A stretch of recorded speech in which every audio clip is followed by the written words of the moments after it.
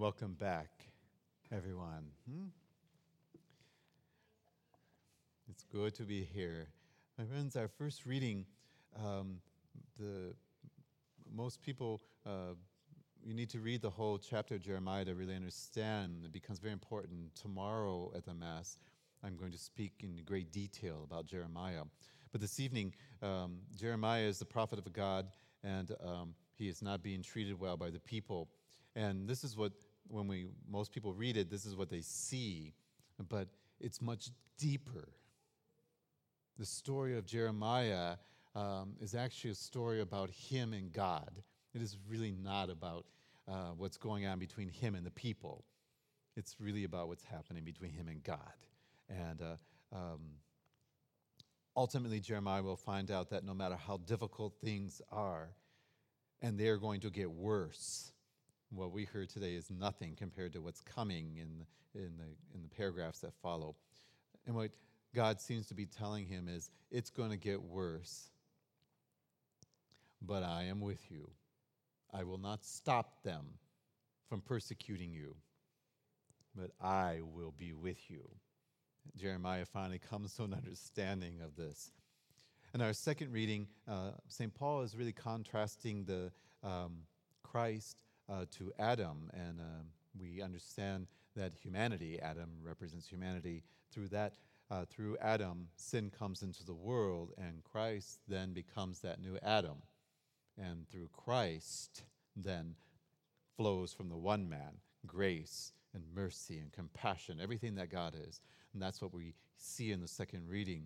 And the gospel, we hear that God is going to be with his disciples in all their trials. And this really mimics that's why it became so important that we understand what's going on with Jeremiah, because the two of them mold together so well the gospel. And Jesus sent the apostles and all the disciples to be witnesses into the world. And he knew that their lives were going to be in danger. I mean, look what they did to him. Right from the beginning, as a child, they tried to kill him. Remember? Herod, all the way to the very end. So he already knew what was going to happen. He also knew that because of this, that they were going to be afraid. And he understood their fears, and he tried to move his fears aside. And he told them not to be afraid of human beings that could kill the body, but could do no more. Now, I know some of you are like, that's enough, right? Well, no, that is not. There's far things worse than that. And he said, rather, they should fear God who can rightly condemn them, and for not being faithful to his Son.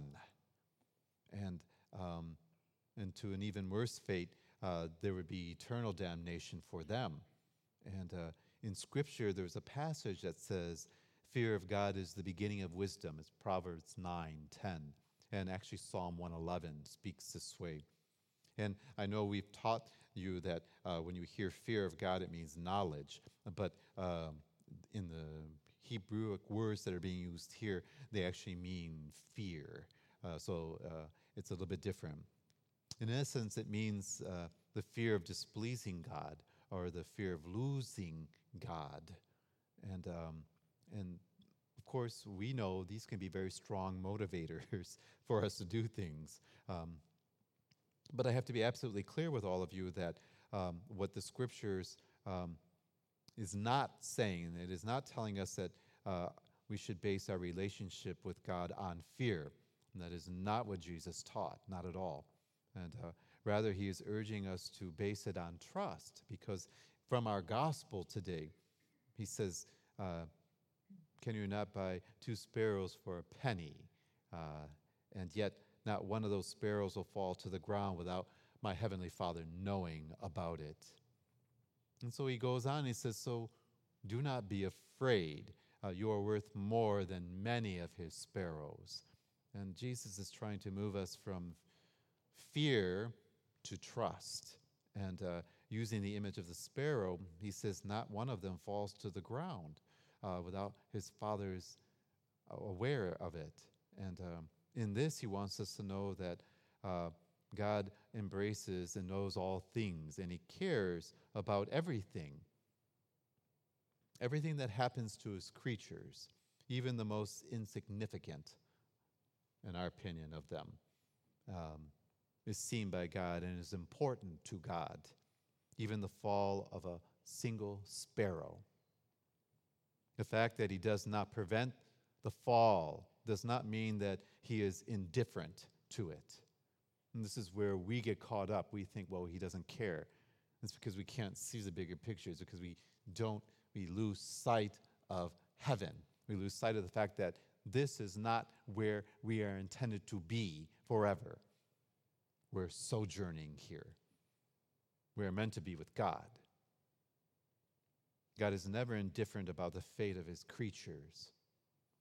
Jesus puts forth then, if God is concerned about his sparrows, we can be absolutely certain that he is concerned about his children, whose image he has made us in.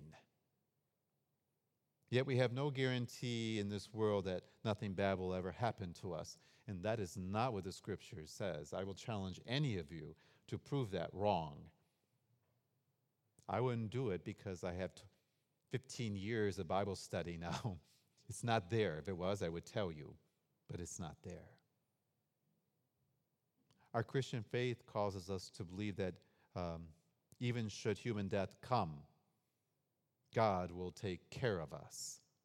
That is explicitly Jesus' words, but you can find it even in Old Testament, Psalm 91. Our Christian faith is not, this is where people misunderstand the Christian religion. It's not a comforting illusion that all is good, that all is well, that everything is perfect here. Rather, it means to know that life here has risks and insecurities, and yet we have a sure and constant joy and peace through it all, for God himself is with us. When I think about Christianity, and you've heard me say this before, it is not an easy religion, and it is not for those who are faint of heart. Courage is absolutely needed when it comes to the Christian religion and to the faith. But Jesus does not want us to have the type of fear that is crippling and paralyzing. This type of fear would render each disciple so timid as to be ineffective in all things. They would not be able to carry out the mission that had been given to them. And everyone who has been baptized has been given a mission.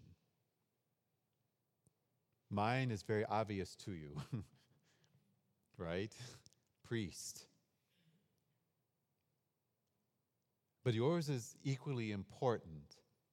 Husband, father, grandfather.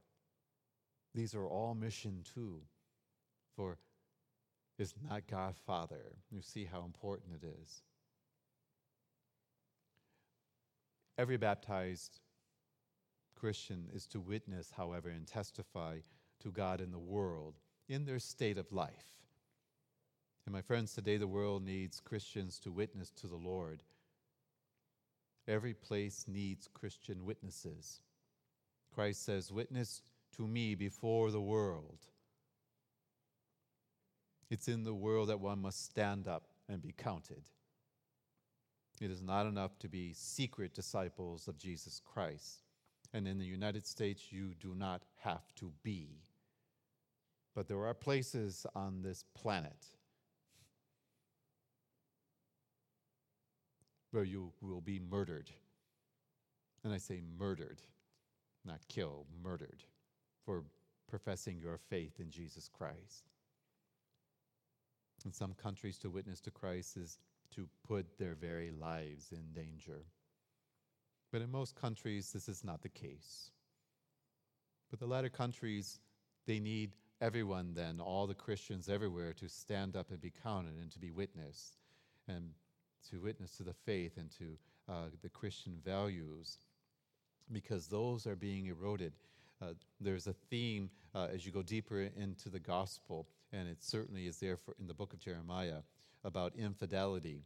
Uh, the infidelity, though, that is being spoken about is not infidelity like we would use between a husband and a wife.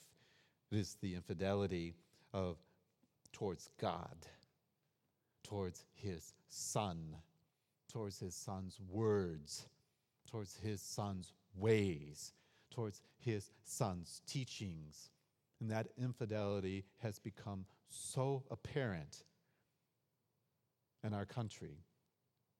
If people would have fidelity to God and his son and his words and his teachings, we would not have the hatred that we see. We would not have the indifference that we see. We would not have the murder that we see. We would not have the violence that we see. You see what I'm getting at? It's infidelity to God himself and his ways.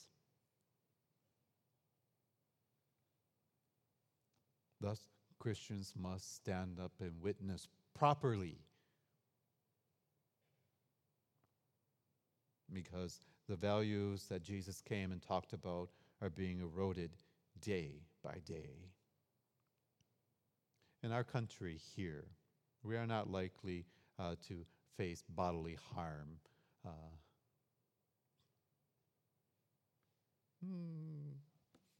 Maybe some parts in the States somewhere. But more so, we would be faced with hostility, and we would be faced with severe opposition. But the thing that is most deadly, really, when we think about it, is to have indifference. For the person to say, really don't care. You don't matter. That's a deadly poison. Thus, to witness in this case requires a very special kind of courage from Christians. Courage is needed to overcome our fear of what people will think of us, or to say to us, or worse, just simply to not acknowledge us, as if we did not exist. And the fear of what it will cost us, Christians have been looking at for so long. This is going to cost me. This is going to cost me my pride, my standing. We Christians need to move out of that phase. When Jesus said, do not be afraid, he was not saying that we should not feel fear. He knew that we would feel this. The issue was, what does that fear do to us? Does it paralyze us from doing anything good in life, but especially to not to testify to Christ, to be unable to fulfill the mission given? What is the remedy for fear? Well, classically courage, but in Christianity it would be grace. Grace is what helps us. Jesus urged his disciples to have complete trust in God, who lovingly watches over life and death of everything, but particularly of his children. Faith and trust in God is a source of enduring courage for us, but really for all people, if they would come to understand God. To live a Christian life today, as in past times, requires courage. What is needed, not so much from us is heroism, as just everyday, ordinary courage. Fear and courage are not mutually. However, courage is not never being afraid. It is being afraid and still carrying on and doing what you know you must do in spite of it. Jeremiah did this. All the prophets that followed did this. Jesus himself did it. This is what he asks of you and I, that we do the same. Acknowledge him here, and he will do more than acknowledge you in the next life. May the Lord give you all courageous hearts, so that you may witness and testify always to his love. That's all you have to do, is testify and witness to his love. Friends, just as a reminder, I'm so happy that you're here, and we have things that we have to do differently. So I'm going to remind you that the sign of peace is gone. It was always optional, but because of social distancing, we won't be doing that. Not to sing so much. I suspect that's going to change in the coming weeks. From what I've been hearing, that will probably change. Okay, whatever. We'll adapt. We'll move. Communion. I am the only one who can receive communion at the communion rite. Everyone else will receive communion, but after the Mass is ended. I will tell you, go in peace. If you wish to receive the Eucharist, don't leave.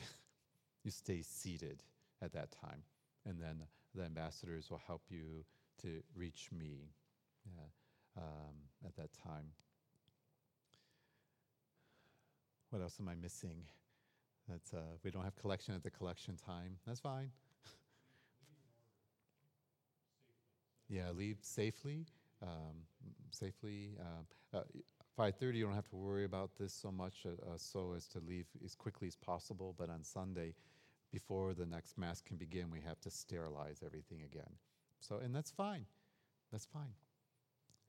Whatever it takes that allows you to come in here, whatever it takes that allows you to be with me here, that is what we will do. If I don't like it, I will go home and I will pull a Jeremiah. And then I will do what I need to do, as Jeremiah did. But we will all move through this. But whatever it takes that you may sit here and worship in this house, whatever it takes. Okay? Whatever it takes.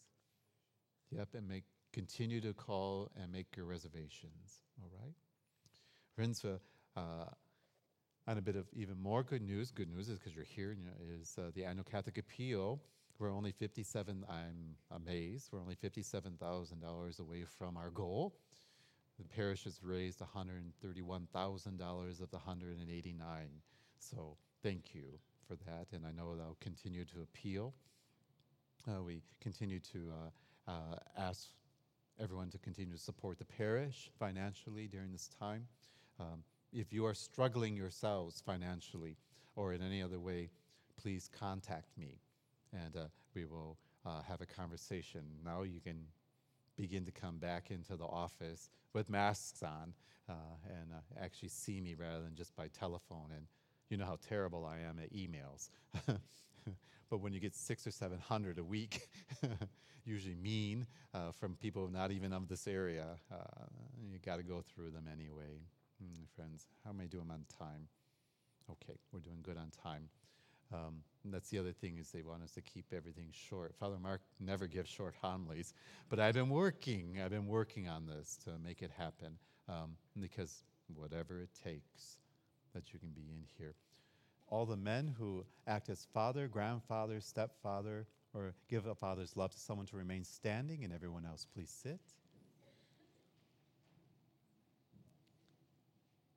Heavenly Father, thank you for the gift of fathers and fatherhood. Give these men the grace to protect us, provide for us, counsel us, and guide us. Our dads stand in your place, O God, until the day we meet you face to face. Protect our fathers, guide them, and be a father to them. Console them, renew their faith, hope, and courage. Show them how to best lead and provide for their families in these challenging times. O Lord, give our fathers joy. Let them feel your love in their hearts and your peace in their souls. May they know and enjoy the love of their family and friends on this weekend dedicated to them. Saint Joseph, husband of Mary, pray for our fathers and give them your strength, your integrity, and your purity of heart. May they never lose heart in their sacred mission of leading their families to heaven. We ask this in our Lord's name, Jesus Christ. Amen. And to our men who are fathers and grandfathers, amen. Please be seated. My friends, I know there is much turmoil and chaos and many things that are beyond my understanding sometimes when it comes to politics and things. But my friends, I want you to, I'm asking you as your pastor, and I know you do, but just to do this as much as possible, I want you to show great respect and encouragement to our law enforcement officers, to our emergency responders. They are being treated by some in a terrible way. Some people are treating all of them as if they have done some great crime, and they have not. In the same way that I have never molested anyone. Priests may have, but I have not. But to treat all priests as if they are molesters is wrong. In the same way, to treat all law enforcement as if they are evil and do wicked things is wrong. That is not of God. That is not how God would want us. We will work with them to bring to justice those who do wicked things. But as far as I'm concerned as your pastor, I expect that you will treat our law enforcement and our emergency folks with great respect and dignity, as God the Father would want you to. Okay? So Detective Ellen, we thank you for being with us here as you always come and make sure that we're safe from everything. So we thank you.